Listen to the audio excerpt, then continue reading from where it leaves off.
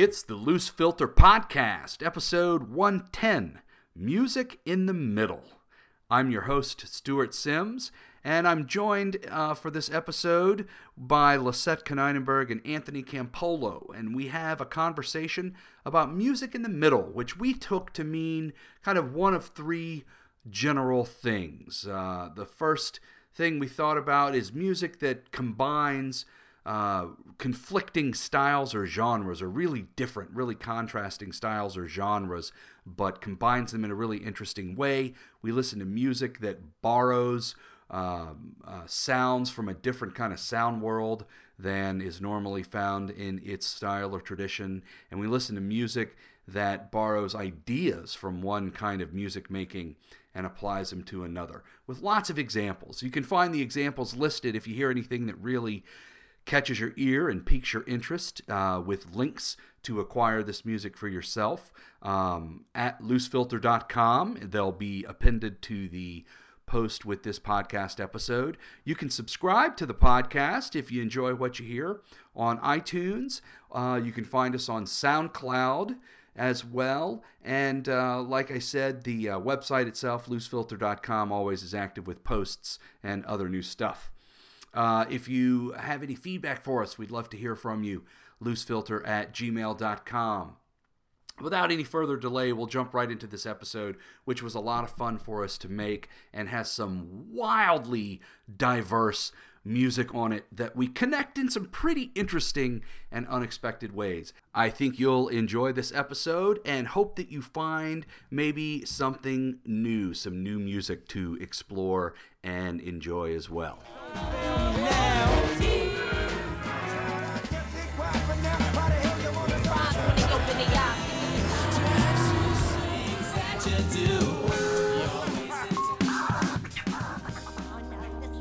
I am here with my co-host, Lisette Konynenberg. Hi, Hello, Lisette. everyone. And we have a new personality on the podcast here, special guest, Anthony Campolo. Hello, Anthony. Hello. Anthony is a musician. You work for UCamps. Correct. Yeah, tell us, just like give us the 10-second synopsis of what that is. UCamps is a performing arts camp where we take kids out to the Santa Cruz Mountains and they get to do film, acting, music, dance, while also doing more traditional camp-like activities.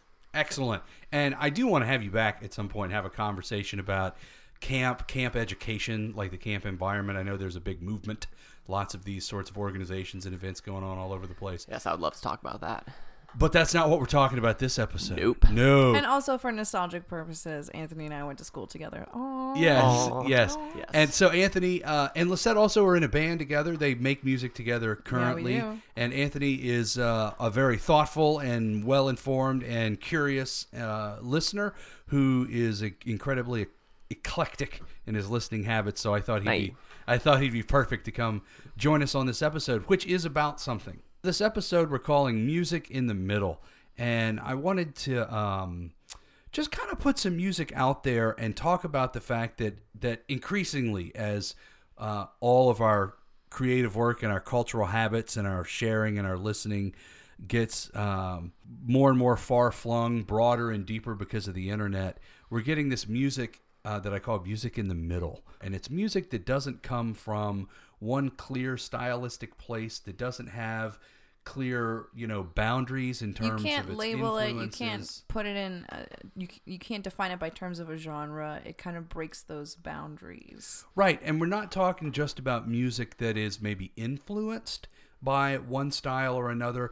We're talking about music that perhaps fuses two really distinct and different styles. And that has 2 feet firmly planted in each side of the genres. So Exactly. like a hybrid model. Right. It isn't like this kind of music with a little bit of something else sprinkled on top. It's, Right. It's, its mother is this and it's Authentically father is this. both styles. Exactly.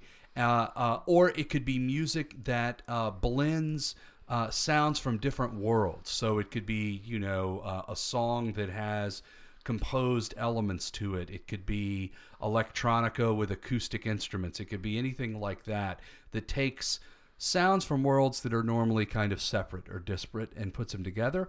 Or it could be music that conceptually borrows ideas from one way of thinking, one musical practice, and kind of applies them to another.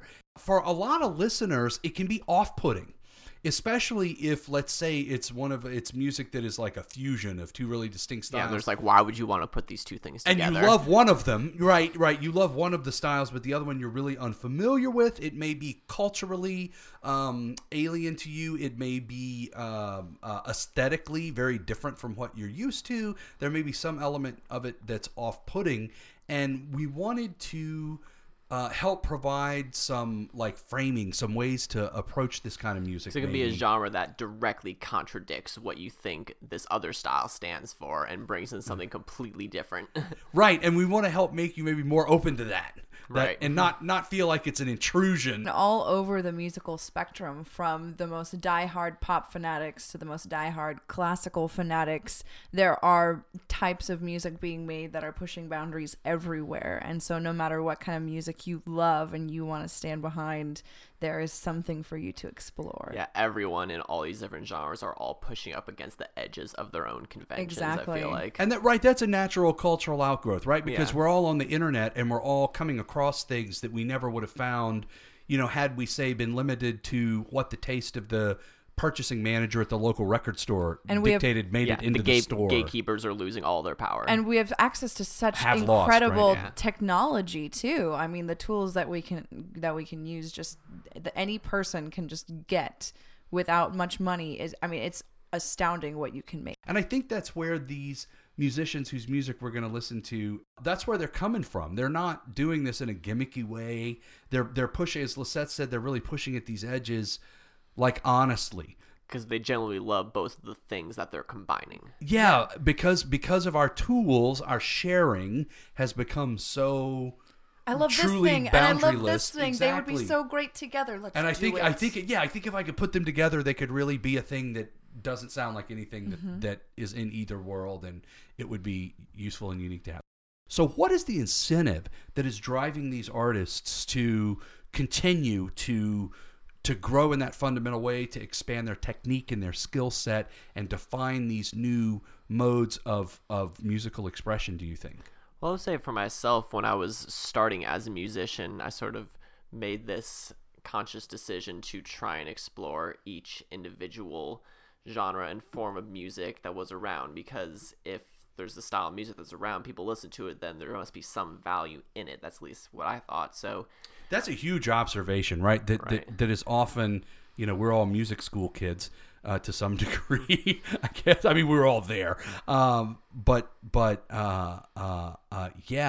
what you just, if people love a thing, then there's something there. Reason why, yeah. There's something there, right? Even if you're not seeing it. Okay, I love that attitude. Okay, sorry. Keep going. So then if you take all these different styles, what is it that's drawing people to them, and you find all those different values, and you can start combining them into your own musicianship. And that's ultimately the goal, is to have limitless ability as a musician, be able to do whatever you want, realize whatever idea is in your head. And the more tools you have, the better you're able to do that. I wanted to start with what to my mind is, and because of when I was born and the musical taste of the people around me, the quintessential music in the middle.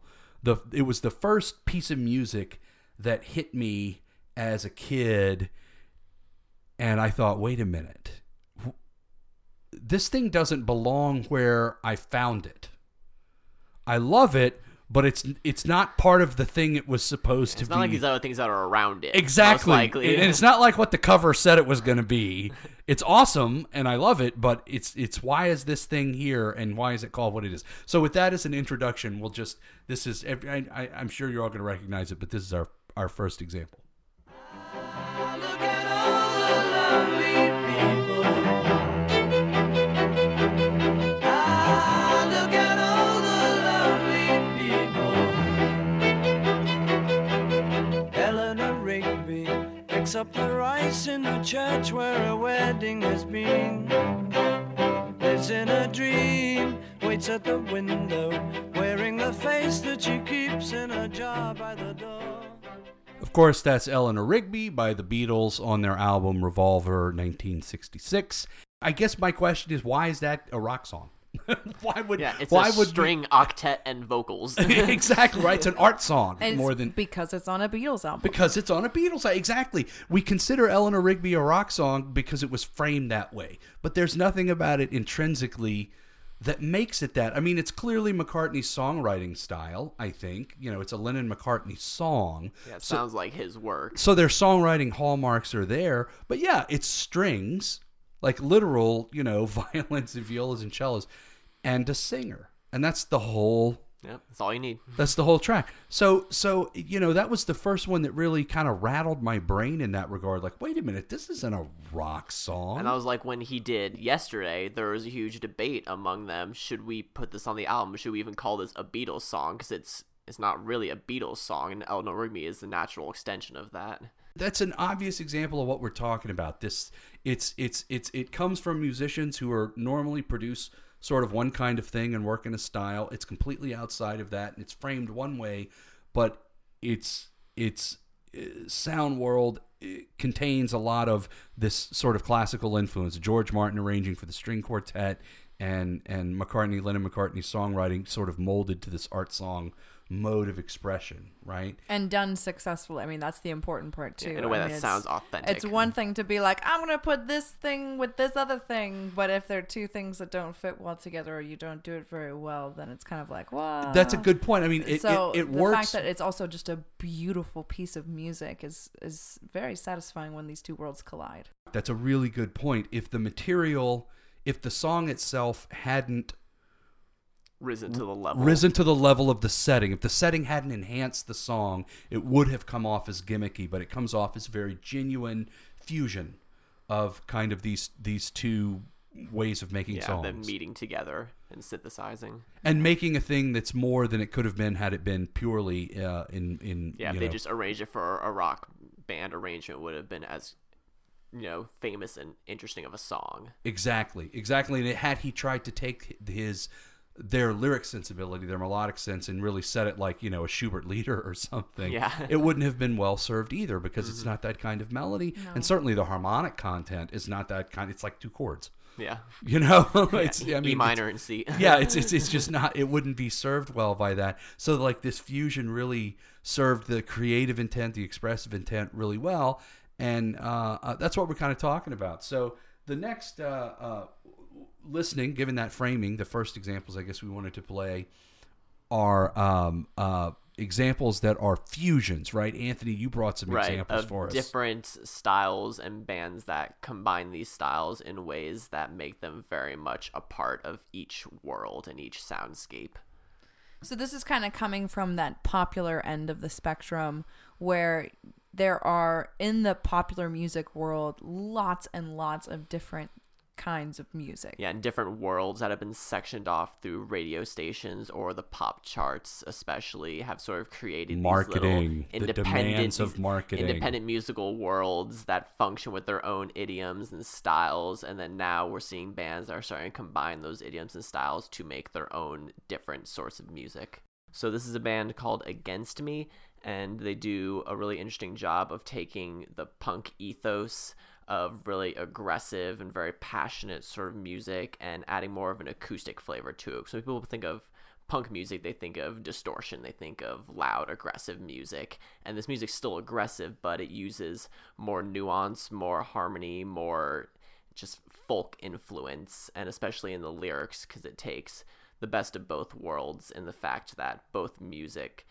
are very politically minded or very socio-politically minded and have a lot on their mind.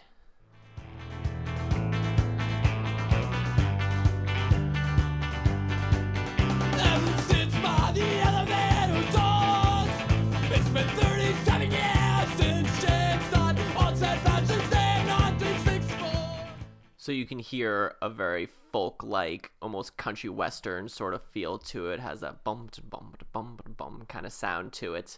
And then once you get to the chorus, it really kicks into more of an aggressive punk sort of style. Let me drink Irish tonight, with a memory of this last right. They got resurrected, I'm not coming home tonight. So that's like Johnny Cash with a mohawk. Right. Yeah, and it's not really two styles most people would assume would go together because folk those are two styles I see getting into a bar fight. Exactly, because one's usually seen as the more like mopey, kind of quiet, and then the other is more aggressive and like angry. But they can really go together well, and I think complement each other really well. Yeah. And so this other band was a band that really, when I first listened to, just blew my mind because they did a really interesting combination of hip-hop style vocals and a more indie rock style soundscape, and the fact that they had guitar, bass, drums, and keys, and they just did a lot of different psychedelic effects, but they combined it in a way that was very interesting sounding, and I especially appreciated what the singer was going for because he combines rap style with more of a singing effect and more vocalizing. And who is this? And this group is called Y.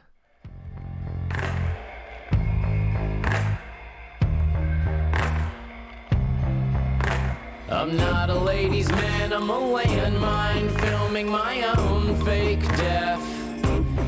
Under an 88 Cavalier, That's a really unique sound. The vocal delivery evokes They Might Be Giants for me.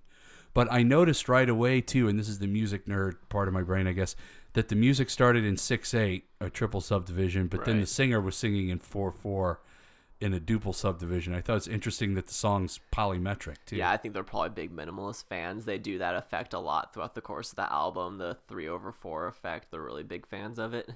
And so what styles did you say are in play here?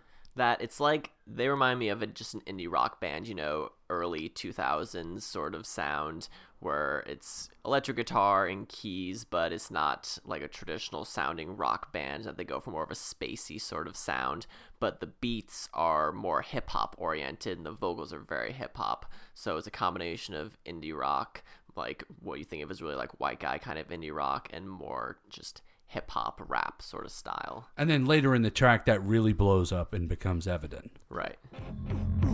Cheery, cheery, cheery, cheerio, cheerio. Cheery, cheery, cheery, cheerio.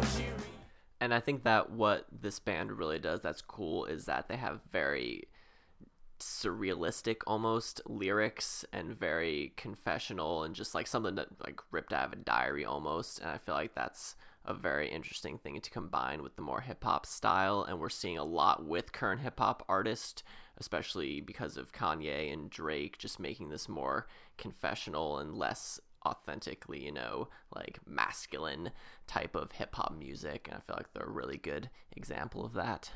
You have a third example to show us this sort of fusion approach of music in the middle. So this last example, it's a trio called Trioscapes, and two of the artists from it, the bass player and drummer, are also in the band Between the Buried and Me, a fairly well-known metal band that also would have been a good example for this series also. And they have a very strong metal influence and really crazy jazz chops, and they combine those in a way that is just so in your face. Jazz and metal? Yep.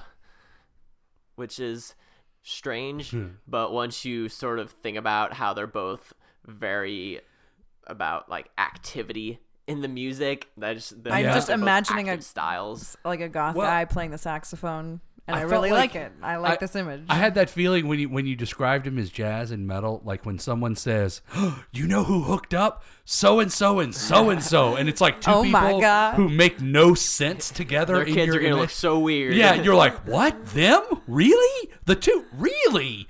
What? Okay.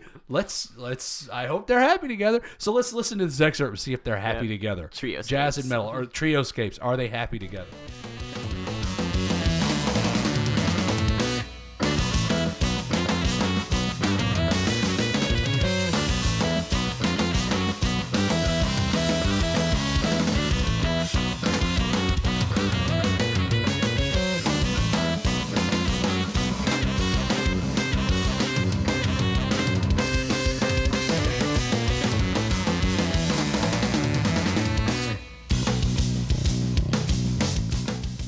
I was laughing. We were just listening to that excerpt, and it calls to mind the image of a beatnik with the beret and the martini and the goatee. The cigarette. Yeah, and the cigarette.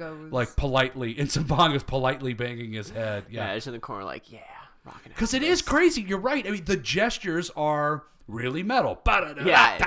In your face, yeah. But the notes and the sounds are a jazz combo. Yeah, it could have just been, John Coltrane thrown on top of this thing and just wailing on the saxophone. Thrown on the bones, on the frame of metal.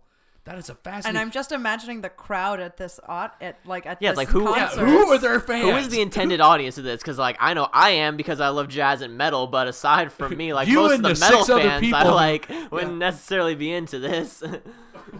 I'm guessing a lot of maybe guitarists who understand the value of jazz and who also really appreciate the chops in metal. Music nerds. Basically music nerds. So well, and I mean they'll create an audience for it, right? I mean that's what these musicians in the middle are doing. And it's exactly the point we're getting to. They're coming from this weird eclectic place because of whatever reasons and thinking, if I just put these things together, I can express something that I couldn't have done with either alone. And there's going to be people out there who maybe weren't music nerds who listen to that and go, "Oh my!" Yeah, and what's really fun about so awesome. What's really fun about this kind of music too is if you're an educator and you're teaching jazz to your kids and you really want to hook them into the music, you play something like this, and there's also whoa, what is this?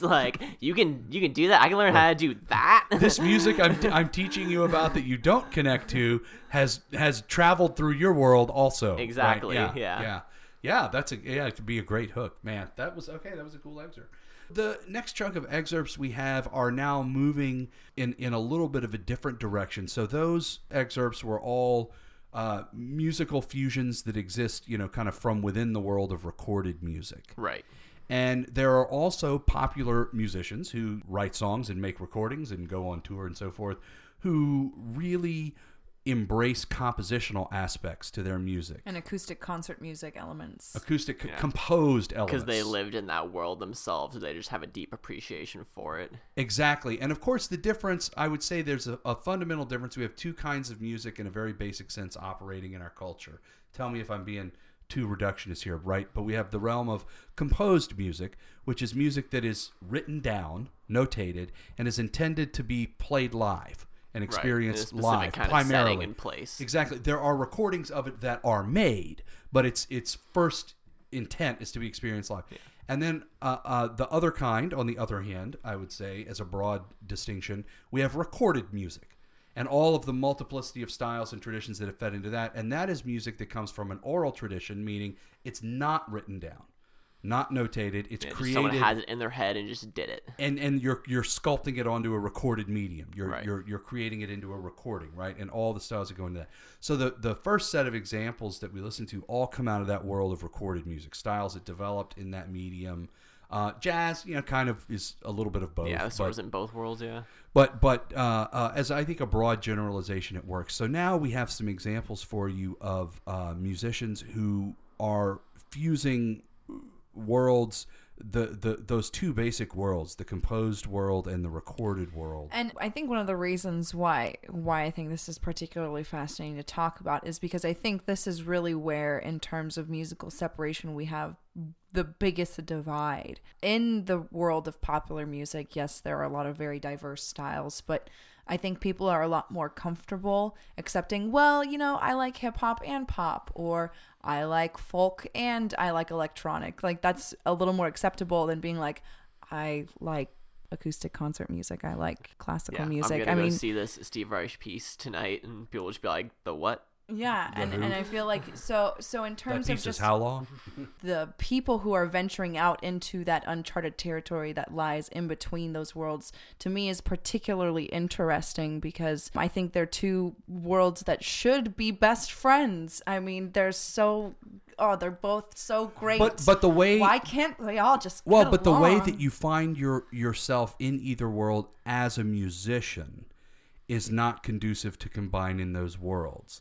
Because if you are a recording musician working in popular styles or idioms, you are not going to generally be collaborating with the concert musicians. You won't have had the same kind of educational path. Yeah, because we've had this schism for so long, exactly. but that schism is slowly breaking for like down. 100 years since we've had recorded music. But that's why I think this is such an exciting topic, because finally those walls, I think, are starting to crumble. Right. And a lot of people who are on the edges of the spectrum are a little worried about that, but I think it's incredibly exciting. Yeah, I think people who are sort of parochial or who are dogmatic about purity of practice or superiority of mode or method of musical creation or composition are finding themselves increasingly marginal. I was going to find, but it's already happened. It's happening. Or whether they realize it or not. Yeah, they're getting swept up. They're getting swept to the side. Yeah. It's because of these artists who are going into the middle and who are going into the uncharted territory and creating new models. Finding increasingly that's what people want to hear. They want to hear these different blends and different things. They Exactly. want to hear new stuff that combines something they do know with something maybe they don't know. I have a couple of examples from an artist I think who really is a pioneer in this regard. It's the Icelandic musician, composer, singer, actress, Björk. Everything is. Yeah. Björk. General badass. Yeah, hardly an obscure example, I think, to use. The first track I wanted to share is Yoga. Am I saying that right? Joga. I mispronounce both Sigur Rós and Björk's titles when they use Icelandic. It's okay. not something you hear very often. I feel like everyone's going to be okay with it. But anyway, this track is one of her best-known tracks. I'm so mad. And it has a few... Right, I mean, we're going to get angry emails. This particular song is, I think, really typical of a lot of her strengths as a songwriter.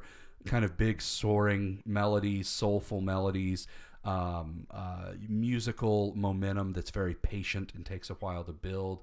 But what is interesting to me in this track is that she blends the songwriting world, the recorded music world, with two disparate sounds. Okay, so her voice, a song with electronica, with beats that are very soft and kind of going through these distortions and filters that make them sound hazy and gauzy so that they fit in the aesthetic world of the song, but you're getting beats in what is a very lyric and soulful song. So these really disjunct sound worlds on the recorded side, but compositionally there's a string ensemble here. Similar to the Eleanor Rigby idea. Yeah, calling back to the Eleanor Rigby, that it's essentially an art song with beats kind of added onto it. I don't know. So here's the first excerpt. This is how the song sort of gets going.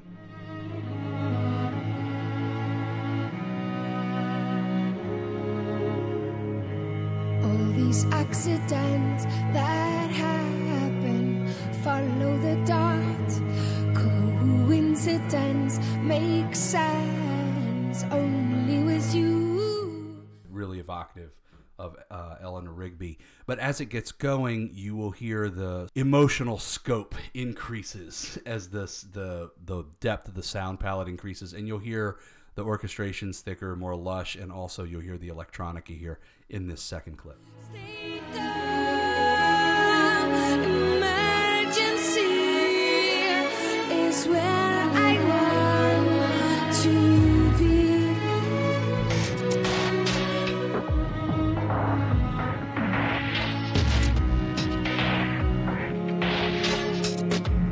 All that no one sees you. I really do enjoy Björk's ability to really not be able to be pinned down or defined. I feel like a lot of her music. She's just Björk. Yeah. Well, and from album to album, I mean, reinventing her sound world in a lot of ways. That's not always easy as an remarkable. artist, and so I think that ability of hers is pretty You awesome. just sound like yourself. Yeah.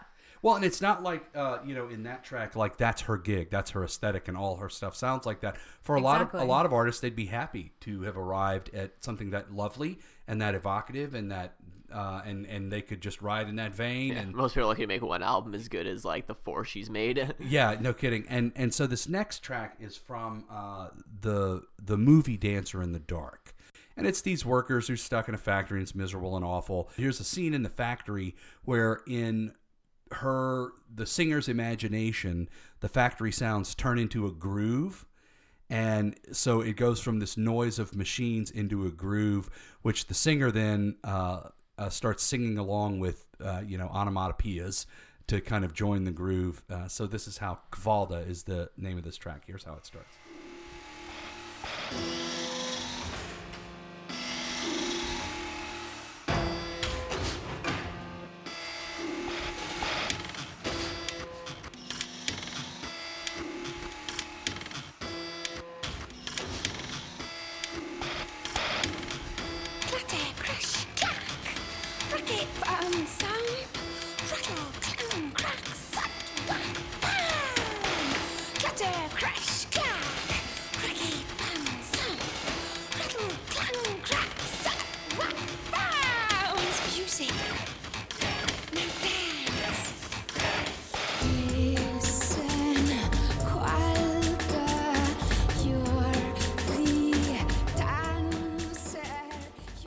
I mean, it's not only catchy, but you can hear that she's thinking compositionally. She's introducing the elements of an idea and slowly developing it as it sort of assembles and the song coalesces and it starts. And then by the time you get to the chorus, you hear it just blows up into this huge number that's fully orchestrated and is really fun and funny. And so here's what it sounds like when it gets to the chorus.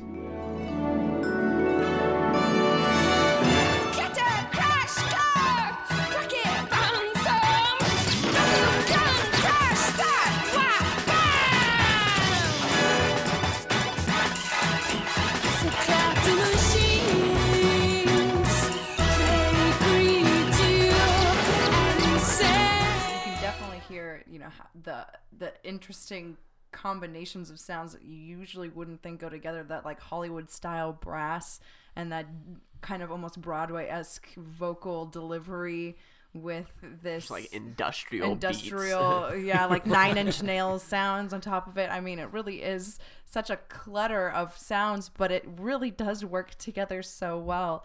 And I think it's something that the next artist we wanted to talk about also does well in combining a lot of those maybe acoustic instruments and sounds electronically and singer-songwriter motions that you wouldn't maybe expect would fit together great, but actually totally do.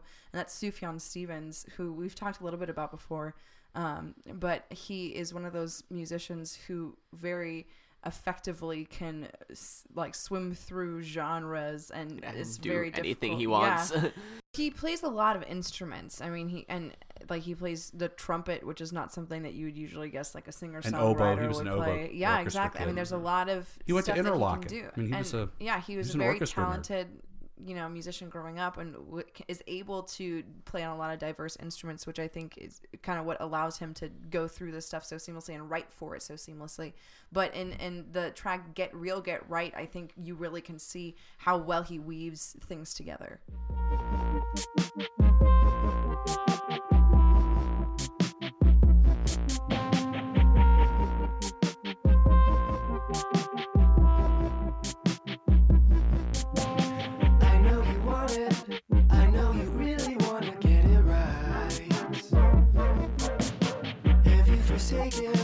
Have you mistaken me for someone else? Saturday night, how did you sleep with the...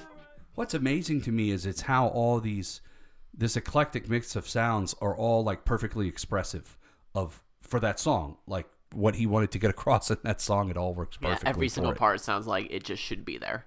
Just like Björk, it's something that I think is really crucial to whoever you are. If you're making any kind of music that is going to try to reach out beyond the stereotypical boundaries we have in music, you have to be open-minded. You have to be flexible. And, I think that it's definitely something that we see both in Björk and in Sufjan, that just you have to be able to go into it with a full confidence of being like, this is what is my voice, and to stand behind that expression of that. Yeah, exactly. Right. And I think that it's something that he also does in the last track on Age of Odds, which is Impossible Soul, which you can't call that a song, right? It's a 25 minutes long, yeah. Jam / composition. Well, yeah, and to me it really it is composed in a way. I mean, it's development. It's kind of like a theme it is and composed. Variation. It reminds you of like post-rock bands like Godspeed You Black Emperor, that sort of idea of just slowly shifting through different sounds. So this is how the idea starts once it gets going in Impossible Soul.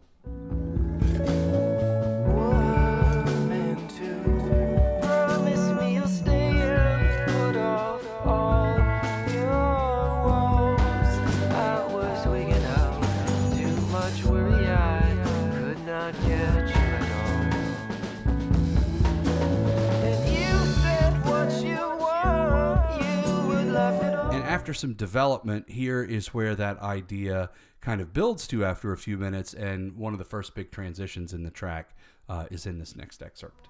Trying to be something that I wasn't ever.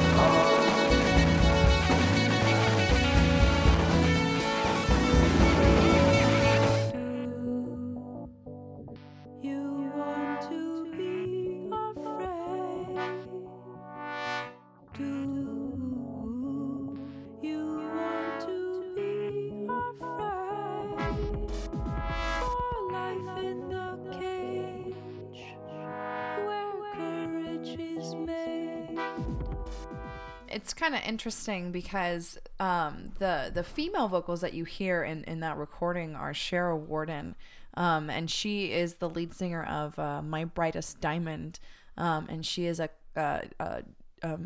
trained vocalist, and also works with Sarah Kirkland Snyder. And Sarah Kirkland Snyder is a composer who created this really beautiful song cycle called Penelope, and had Shara Worden be the vocalist who recorded it and did most of the main performances of the piece.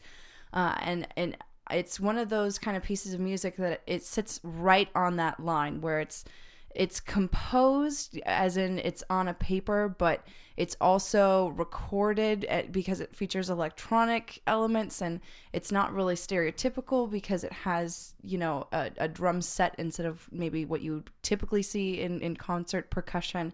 And it blends a lot of these great ideas. So this is kind of an inversion of the Bjork and Sufjan Stevens, where we just listened to examples of songwriters, recording artists moving in compositional direction. Sarah Kirkland Snyder, you're saying, is a composer who is sort of moving toward the middle from the other side? Yes. But she's reaching out and kind of coming from a place that's maybe not what you would consider a stereotypical mindset, because she also is someone who runs part of a recording label. She runs New Amsterdam Records, which is a recording label that signs artists that create kind of music that is specifically in that kind of blurry area. So this is from Penelope, a piece of hers called Penelope.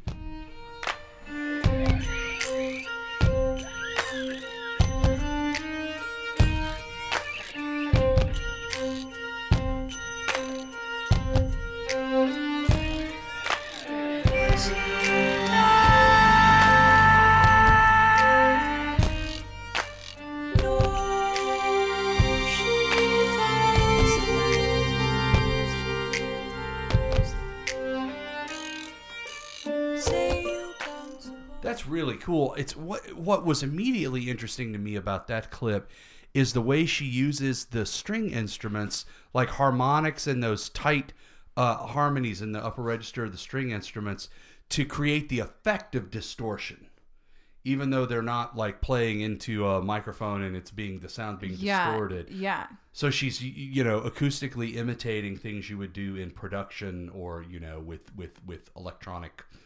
And the vocal tone really sits in this kind of, it's not really being sung in a classical style, but it's not really in a pop style. It's really right in between, and Shara Worden is really known for that. Is the vocalist, was that processed at all, or was that? They have layered recordings of it, and I believe the layers may have some alterations done to it, like so it's not reverb, entirely like it would appear like live. That. Maybe not, unless they had a way of making those things happen through the microphone in the live performance. Yeah, which bands can definitely do. They then take those vocal effects and even loop pedals and things like that. Bands are now taking and doing all sorts of crazy stuff live. Like I saw Tune Yards live, and it's amazing the layers they can create.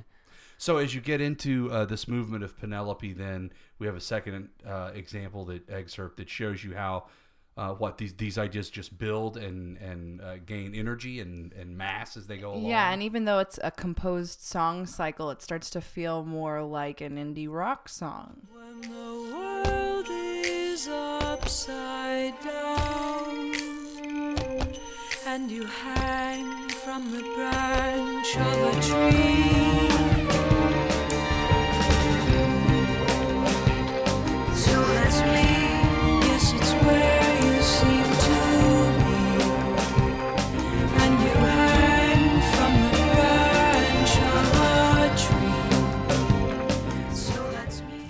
much like Sarah Kirkland Snyder does in that example, I think another artist that is doing that really effectively, kind of reaching across, is Eric Whitacre, who is a very famous composer and conductor and speaker and a lot of other awesome things. And he has created this project called the Virtual Choir, where people are able to send in videos of them singing pieces of his music, and they put it all together, and he's able to kind of piece it together and weave it into this really gorgeous video of all of these people from around the world singing together. And this is amazing because Eric is a composer, and he got to start writing music for bands, of all things, bands and wind ensembles, but is really well known all over the world for his choral music. He's a choral composer, and this excerpt that you picked is from a piece, stage theater piece. What would you call it? Paradise Lost is it's hard to describe it. It's like a musical, but he calls it opera electronica. Yeah. And so he chose this. So it's operatic, but it's got electronic elements. Exactly. And so he chose this for one of his virtual choirs. And so basically it's 8,409 videos put together of almost 8,409 videos. And so, singers, what do they send in? These are individual singers who send in videos? Yeah, they record themselves singing the part, and he has like a conducting video that he sends out that you watch. Okay, and so there's he picks track. a piece of yes, his. Exactly. So one of his pieces, and we're hey everybody, hey internet, sends out the call. We're gonna record my piece, and then all it gives the singers anywhere in the world who want to sing on my piece. Yes, exactly, and then it gives you specific instructions on how to record the video. And so I would record myself singing the baritone part to this Fly to Paradise, from Finding Paradise. Fly to Paradise. Fly to Paradise. Sorry. And so there's almost 6,000 singers in this video or this recording from over 100 different countries. Mahler would have loved this. Mahler would have loved it. So would what's his name? That did all the huge concerts in the late 1800s in the United States. Oh man, his name's going to come to me later, but he did in Boston these big giant concerts with 2,000 singers in a choir. Yeah, but 6,000, that's like a stadium full of people, a small arena full of people. Which is incredible. So not only is the all music singing one piece itself reaching across these different boundaries of music, but the way that the music itself is being put together and created is also really pushing boundaries in our in the middle. Traditional conceptions of how we do it. Yeah, because he's using video, audio, recording technology, internet transmission to create a composed piece of music that's usually performed live. Yeah. With everybody in one room. Right? It would turn into this huge global wide internet experiment. So even the rendering of the thing is in the middle. Okay. Yeah, and so this is kind of what it sounds like.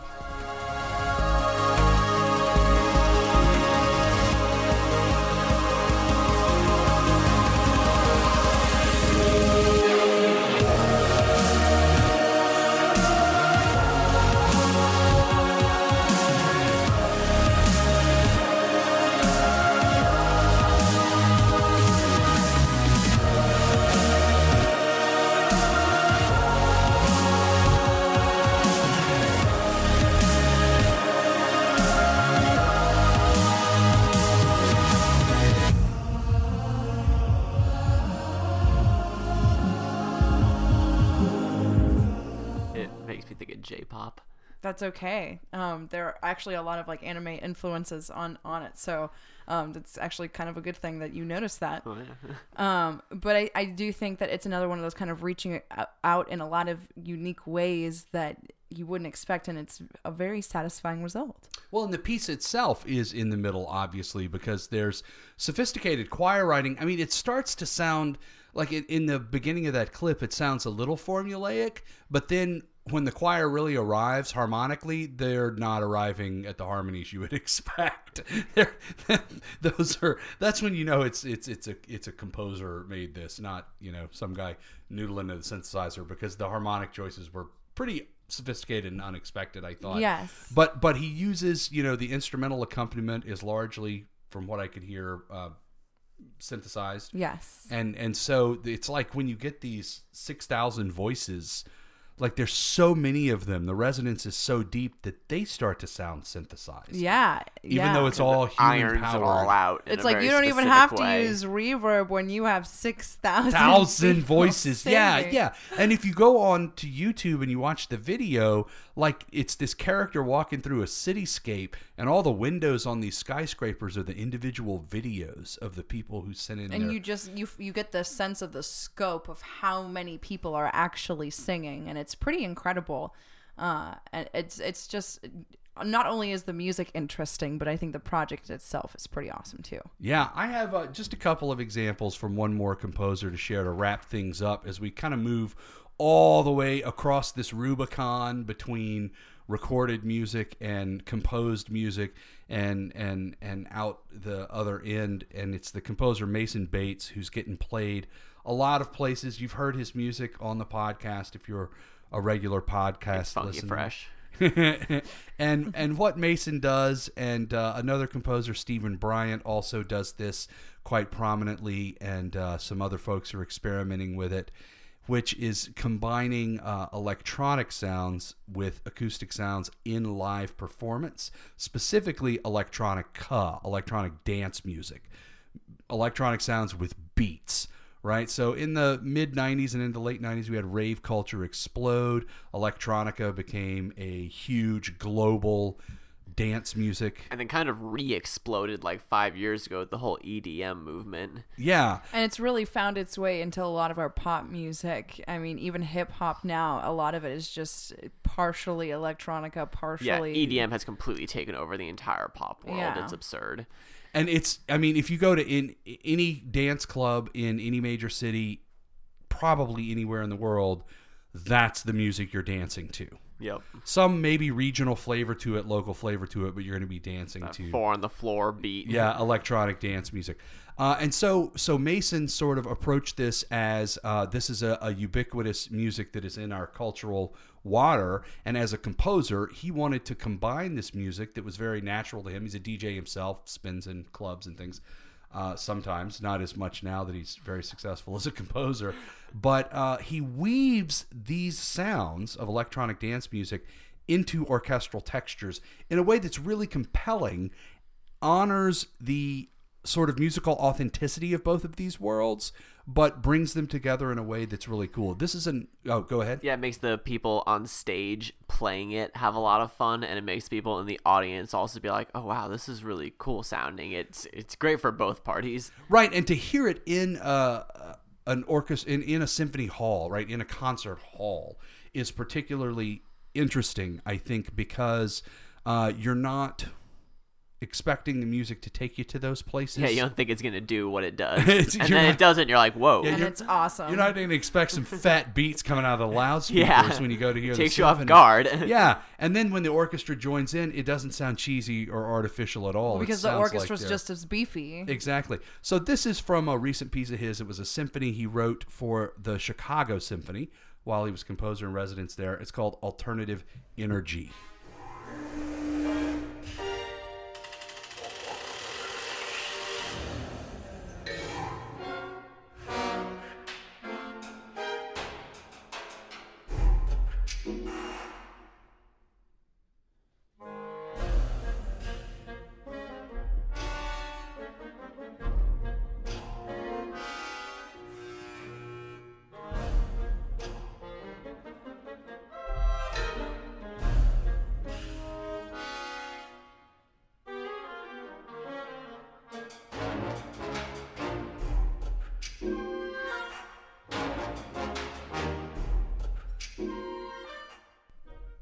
So I love the way he integrates in that clip the sounds, the electronic sounds and the acoustic sounds so intimately. It's not, one is not layered on top of the other. It's kind of like the Kvalda, by Bjork. Those sounds, those bringing those natural sounds together. Yeah, it doesn't sound like they're stepping over each other. It sounds like they're coexisting in the same space together. And that's an example of one of the more subtle ways that he does that. Now, he does do it in a way, too, that honors the energy of electronic dance music. Right, the franticness of it. Yeah, the franticness and the primal physical presence, physicality of it, of the beat, of just a really heavy, that visceral low-end electronic, subwoofer thumping beat that everyone who's ever been in a club and experienced this kind of music feel it, live, it's physical, the way the sound works. It's visceral, absolutely, and kinesthetic. So this is an excerpt from a piece of his called "The B-Sides." This is a live performance excerpt from a live performance by the Detroit Symphony.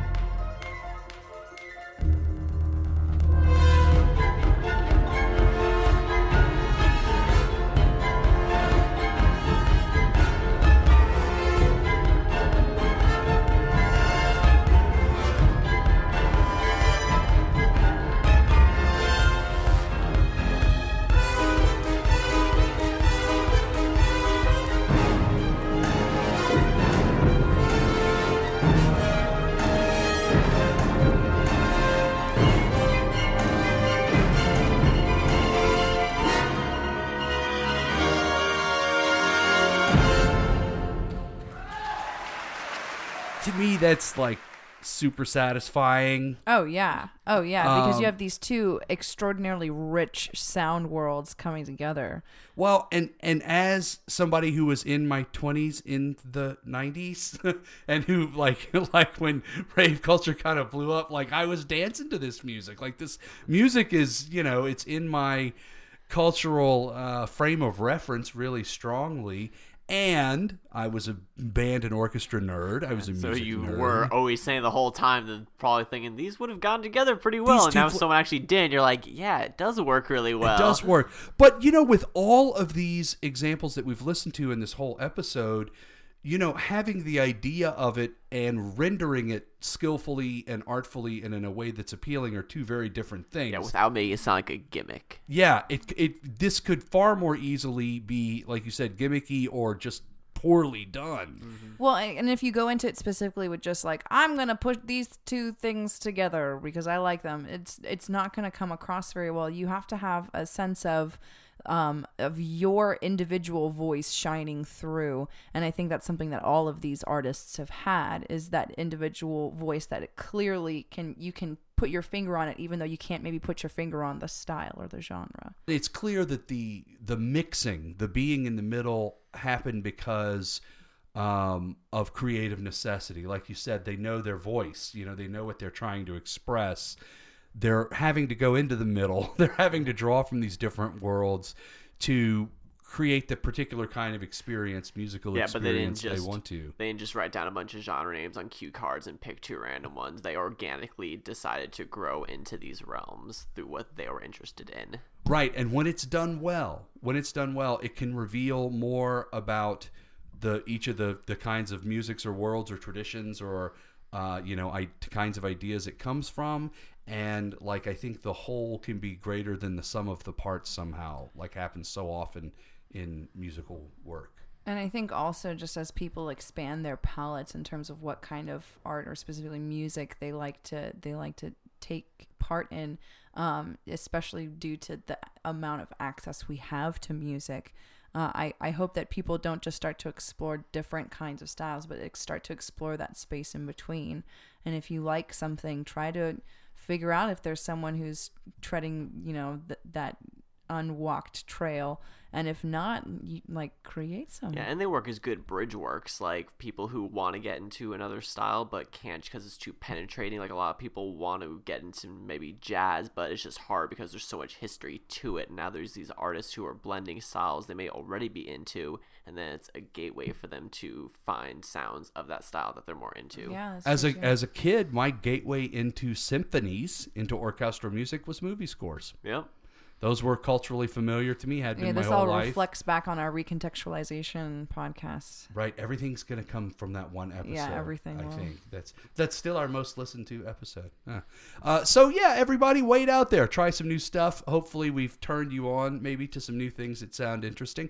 If you look on the website, loosefilter.com, we will have a list of the excerpts that we played in this episode. As always, you can find us on iTunes and subscribe there, or you can find us on SoundCloud at soundcloud.com/loosefilter. And like I said, on our very own website, loosefilter.com. We hope you enjoyed this episode. If you have any feedback, drop us a line, loosefilter@gmail.com. And we'll see you next episode. Bye, guys. See ya.